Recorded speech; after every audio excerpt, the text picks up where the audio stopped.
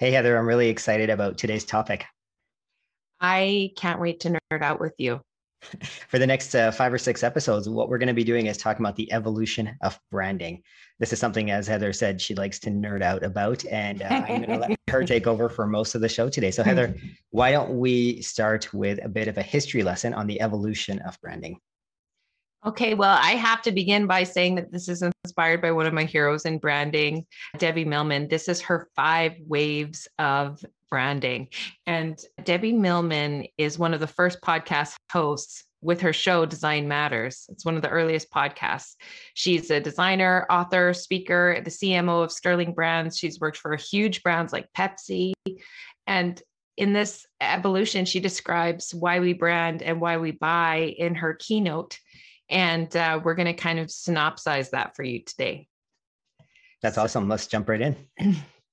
Okay, so the first wave of branding started in 1875.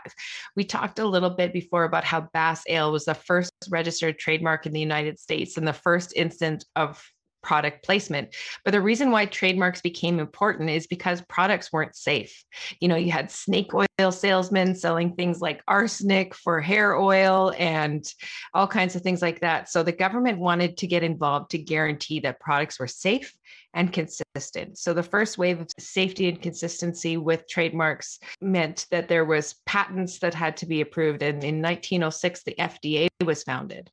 So brands in these times needed that marker of product safety and consistency. So branding really came out of an evolution to keep people safe.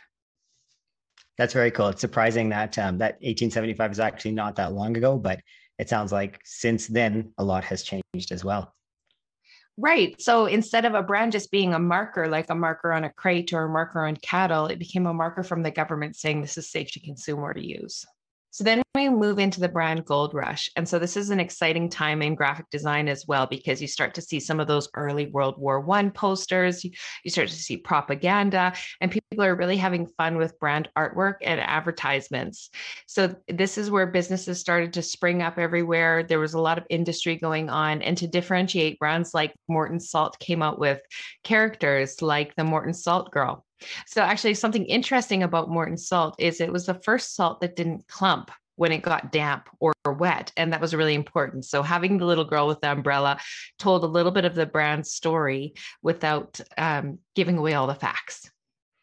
That's awesome to know about the starting of using characters in branding. It seems like now everywhere you go, there's a character, there's a logo, there's a mascot. So how did that now evolve into what we see today? Well, character and metaphor really started to take off in 1965. So if you look from 1920 to 1965, there used to be all kinds of copycats springing up. So people were trying to copy each other, and to stand out, people had to develop a story. And it's so similar right now online where you have to develop a story.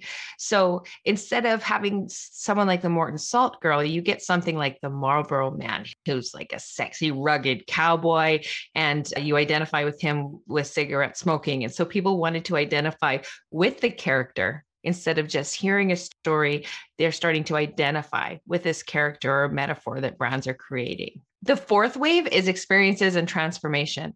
And so this started in 1985, and we see things like I Want My MTV.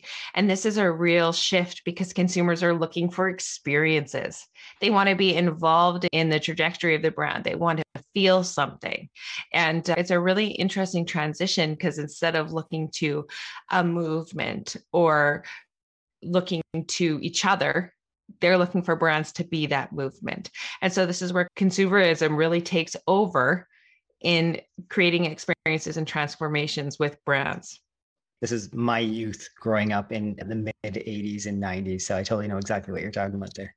Well, and how can you listen to that without just wanting to scream, I want my MTV, you know?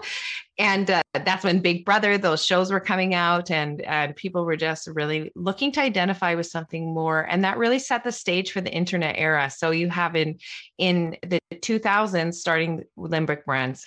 And so limbic brands are based on triune brain theory. And that's where people have a sense of connection. So we're really looking to brands over people even more as we have access to the internet. So brands are becoming a place for community and connections. And as it's more digital, people are looking for spaces to belong online. So we look for a place to connect people with similar values. And a great example of this is something like Tom's Shoes.